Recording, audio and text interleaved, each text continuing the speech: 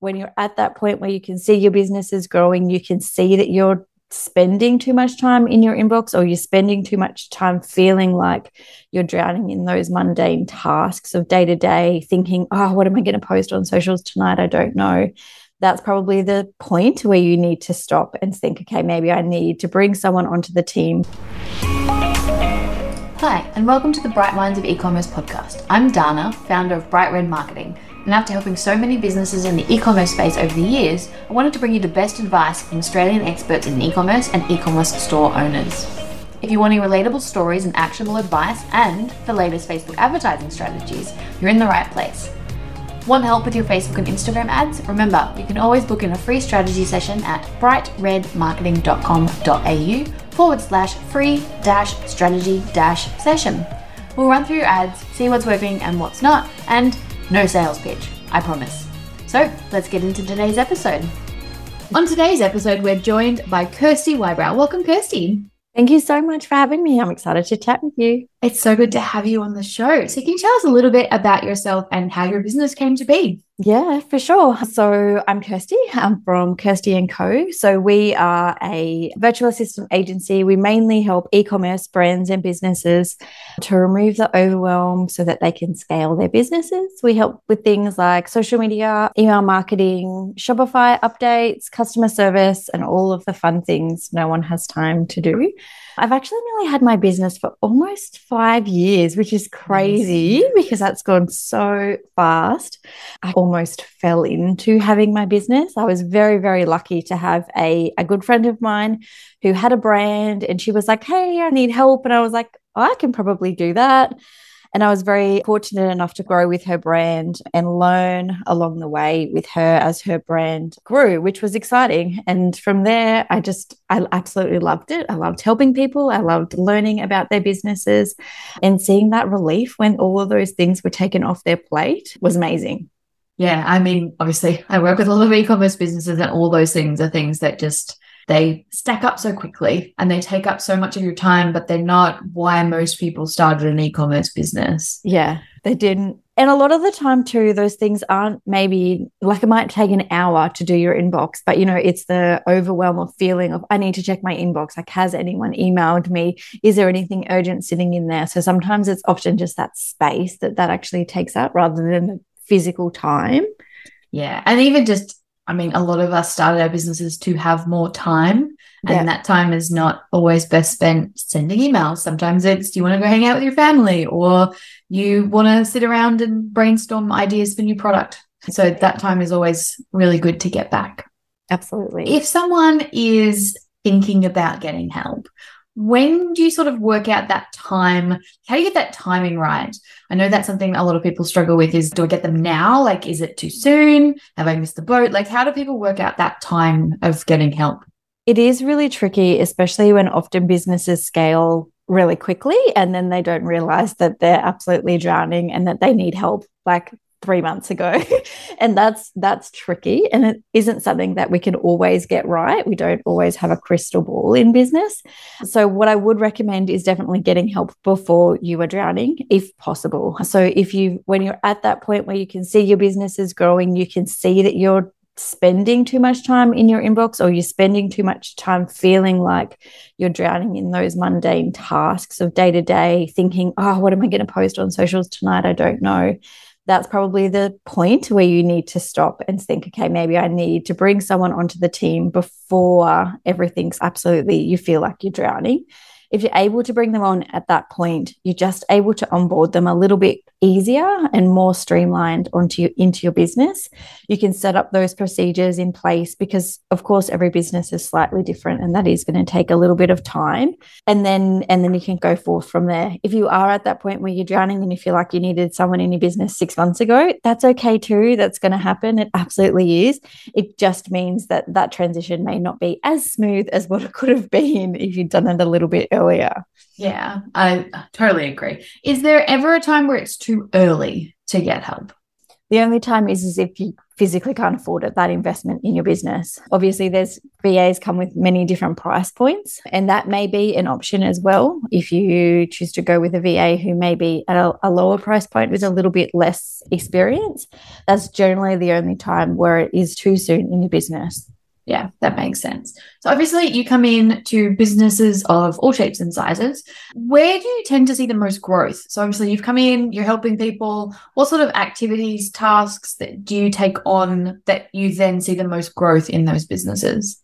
The biggest things are those daily things. So customer service, social media. Obviously, a lot of the brands and businesses that we work with have a pretty clear marketing strategy in place already. They're already at that level where they know who their customer is, they know their marketing strategy and all of those sorts of things. So that's already up and sailing and growing.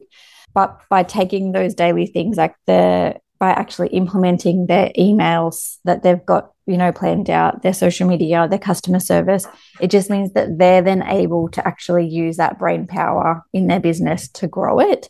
So that might be product development. It might be looking into, adding Facebook ads into their marketing and those sorts of things. And then that's where they're then able to actually grow their business because they've just got that headspace where they're not having to think about those emails. And that sounds really like a funny thing. Just by taking that off someone, it just means that their head's so much clearer to be able to think about, okay, well, what's next for our business? Yeah, fantastic.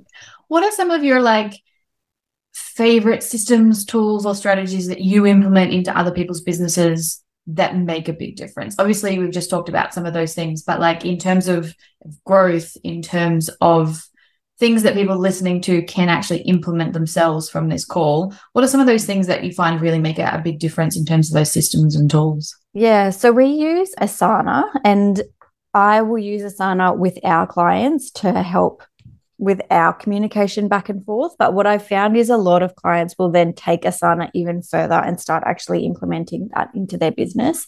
So then they'll have different boards for marketing. They'll have different boards for, product development and all of those sorts of things. And then that's just a place where they can house all of those thoughts that are in their mind. That tool is probably one of the biggest ones that I find that most people then take on board and take in their own business. Yeah, I think having that sort of systems and structures can really help. Is there anything else that you find really helps? Most are already using things like social media scheduling platforms. If they're not, unless they're people who are, of course, posting on the fly, actually scheduling out their social media and using a platform like Plan or Planoly. There's many out there, but most I find are already using some form of scheduling platform. The other one is Gorgeous, which I absolutely love for customer service.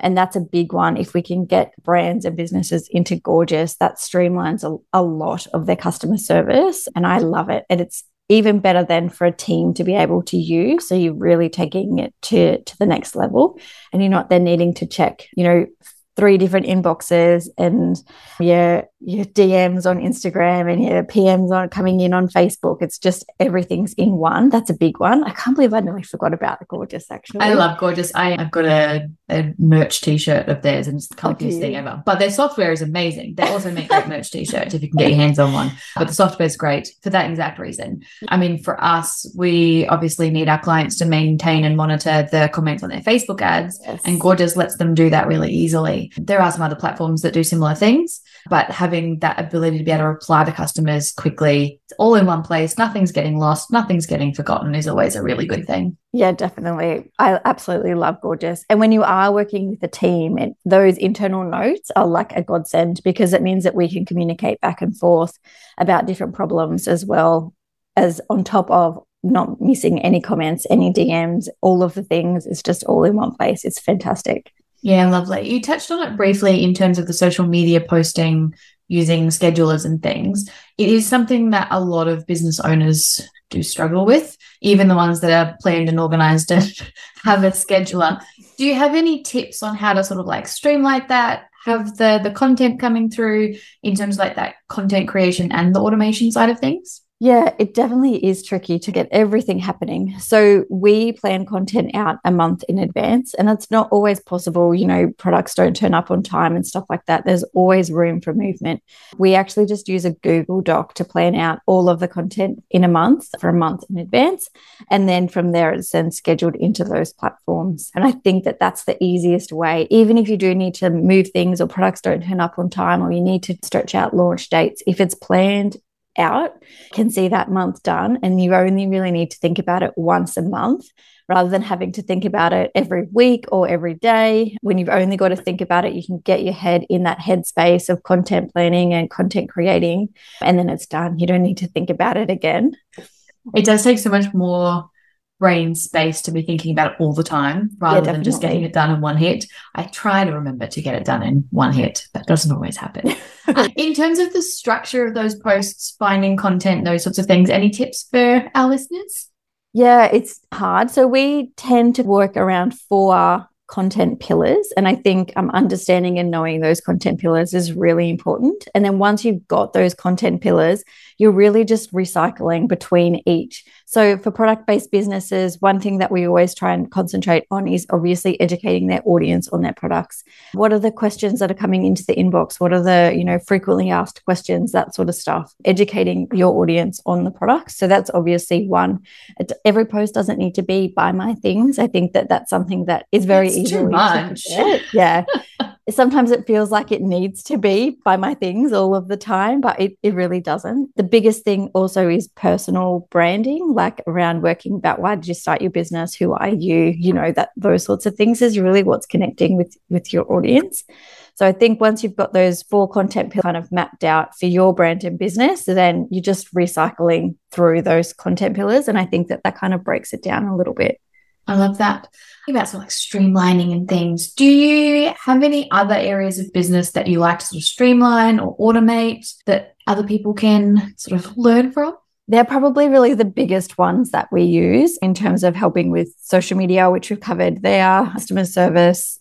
Shopify updates is always going to be a big one, and we really use Asana in terms of that. So for example, for an upcoming launch, we would have a launch template set out that would have all of the steps. So then every single launch, that template is just duplicated over and over and over. There's lots of things that need to be done. Images need to be added, or text needs to be added, all of those sorts of things. And when you've just got that list there in a template that can be ticked off as you go, either as you do it or someone else on your team does it, it just means that that's all being ticked off for each launch, and then you're good to go. What else do we cover? And then email marketing really comes into the same sort of planning as social media. I think the two, and you would probably agree, kind of work hand in hand depending on what's going on in your business at the time. The planning comes together for those. Yeah, I love that. It sounds so common sense to be like, have a checklist for launch, but we have a big client who almost forgot to put the new products online. Yeah, that's a big one. They're a big company. It's not my job. I didn't forget, but it was just something that got missed. There's so many little things that need to be done for a launch, and sometimes you get into the groove of doing each thing, and it's easy to miss something. Yeah, especially when you've done it so many times and you think like you've got it. You're like, yep, I've done this 7,000 times, and it's just that one little step that gets missed, and you're like, yeah. So I think those automated templates in Asana is a really great idea. Yeah, that's cool. Thank you. So what would you say are your top 3 tips for an e-commerce business? I like to ask everyone. No planning on what to say here. Definitely outsourcing help before you need it. You can't do everything on your own. Once your business is at a stage of growth, you can't do everything on your own. So definitely outsourcing and asking for that help, even if it's packers. It doesn't necessarily mean that it is a VA or however it may look. It might even be to begin with packers, because I know that's a huge one for e-commerce brands. So definitely outsourcing and taking on that help when you can. Planning is a big one, I think, definitely, especially in terms of, trying to plan out launches. And then in terms of that, where does that then look? Have you got your social media ads? Have you got your ads happening? Have you got your emails? That's a huge one. Definitely planning. And the other one, Well, I don't know. I think that it's really important to include who you are in your products. And I think that that's your biggest point of difference. So I love seeing, I know when I go to shop with someone, I often land straight onto their About Me page. I want to know who I'm buying from before I'm actually checking out. So I think that that's really important as well. Yeah, I love that. And I've spoken to a lot of people about that lately in terms of you're selling something that probably a lot of other people are selling. Yeah. And people are going to buy from small businesses because they like you. Yeah, definitely. Your product has to be great, but people that buy from small businesses tend to buy from people. So having that sort of personality and sharing a bit more of your story, I think is a really important thing. I fully agree with you there. It's just nice. Then you kind of have that brand loyalty because you're like, oh, I really like Julie. Like, it's not even like the brand anymore. It's just, I like buying from Julie. Yeah, you're creating like a community as well. You're creating like that following that's then so loyal to you because they feel like they know you. They're buying something from you. And I think that makes a huge difference. Yeah, I think people love that, especially when everything's getting so in your face and very marketing heavy. It's nice to feel like you're buying from a friend instead. Yeah. Before we ask the last couple of questions we ask everyone, do you think we've missed anything? I feel like we've covered a lot. The only other thing that we're often asked is like how to actually find a VA, I guess. Oh, yeah. Any tips on finding a good fit? There's lots of VAs out there, and it can, I imagine, feel quite overwhelming to business owners, not really knowing where to start looking for a VA. And my biggest advice there is actually just jump on a discovery call, have a look on their website, have a look through their social to be able to see brands that they're working with and if they're like a similar fit to yours. You can tell from their writing if it sounds like the way you speak, if it feels like the way you feel about things, and then just jump on a discovery call. I think you need to just really trust your gut. I completely understand that it's a huge, overwhelming task, handing over some of that to somebody else. Terrifying. I've just done it again, and I'm like, I've had some very bad experiences with VAs. I've never worked with you, just so everyone's listening. I'm not saying I had a bad experience with Kirsty. I've had some very bad experiences, and I've taken the plunge again because I needed some assistance, and they're doing really great this time. But it's always scary. It is super scary. Here's the logins to my entire business. Yeah, exactly. You're handing over a lot. So you really, I think you have to trust your gut, and you will get that like often from a call. Like, does this feel like my person? Does this feel like we're on a similar sort of wavelength? And then, yeah, from there, you should be able to have a contract in place. All of those sorts of big things will give you a clear indication as to whether or not it's the right fit as well, I think. Yeah, I love that. I see so many posts in groups where people are like, who's the VA? And there's like 7,000 comments. And you're like, that must just be so overwhelming for small businesses being like, how do you pick between the 7,000 people that have raised their hands? And often everyone's website looks great because at the end of the day, a website is telling people exactly what they want to hear because that's why we make. So the job of the website. Exactly. When you actually speak to someone, so just jump on a discovery call with 5 different people and see if you get that right feeling from someone. I mean, that's how I've always hired, and I've had very good success with that is, do I like you as a human being and do we get along? Exactly. And then the rest is sort of, we can work it out from there. Yeah, completely agree. Oh, lovely. All right, last couple of questions we ask everyone. Do you have any strategies or habits that you follow each day to keep you on track in business? Yeah, so I actually have, this has taken me a long time to get this happening, but I have 2 different checklists that I work off every day. So one is a checklist of things that have to be done, even if my day goes to complete AWOL and nothing's gone right or the kids are sick or whatever. I've got a checklist of things that have to be done. And this is only 3 things. But if my day goes horrible, I know I've done those 3 things and I can be wherever else I need to be. I've got 2 little kids, life doesn't always go as it should.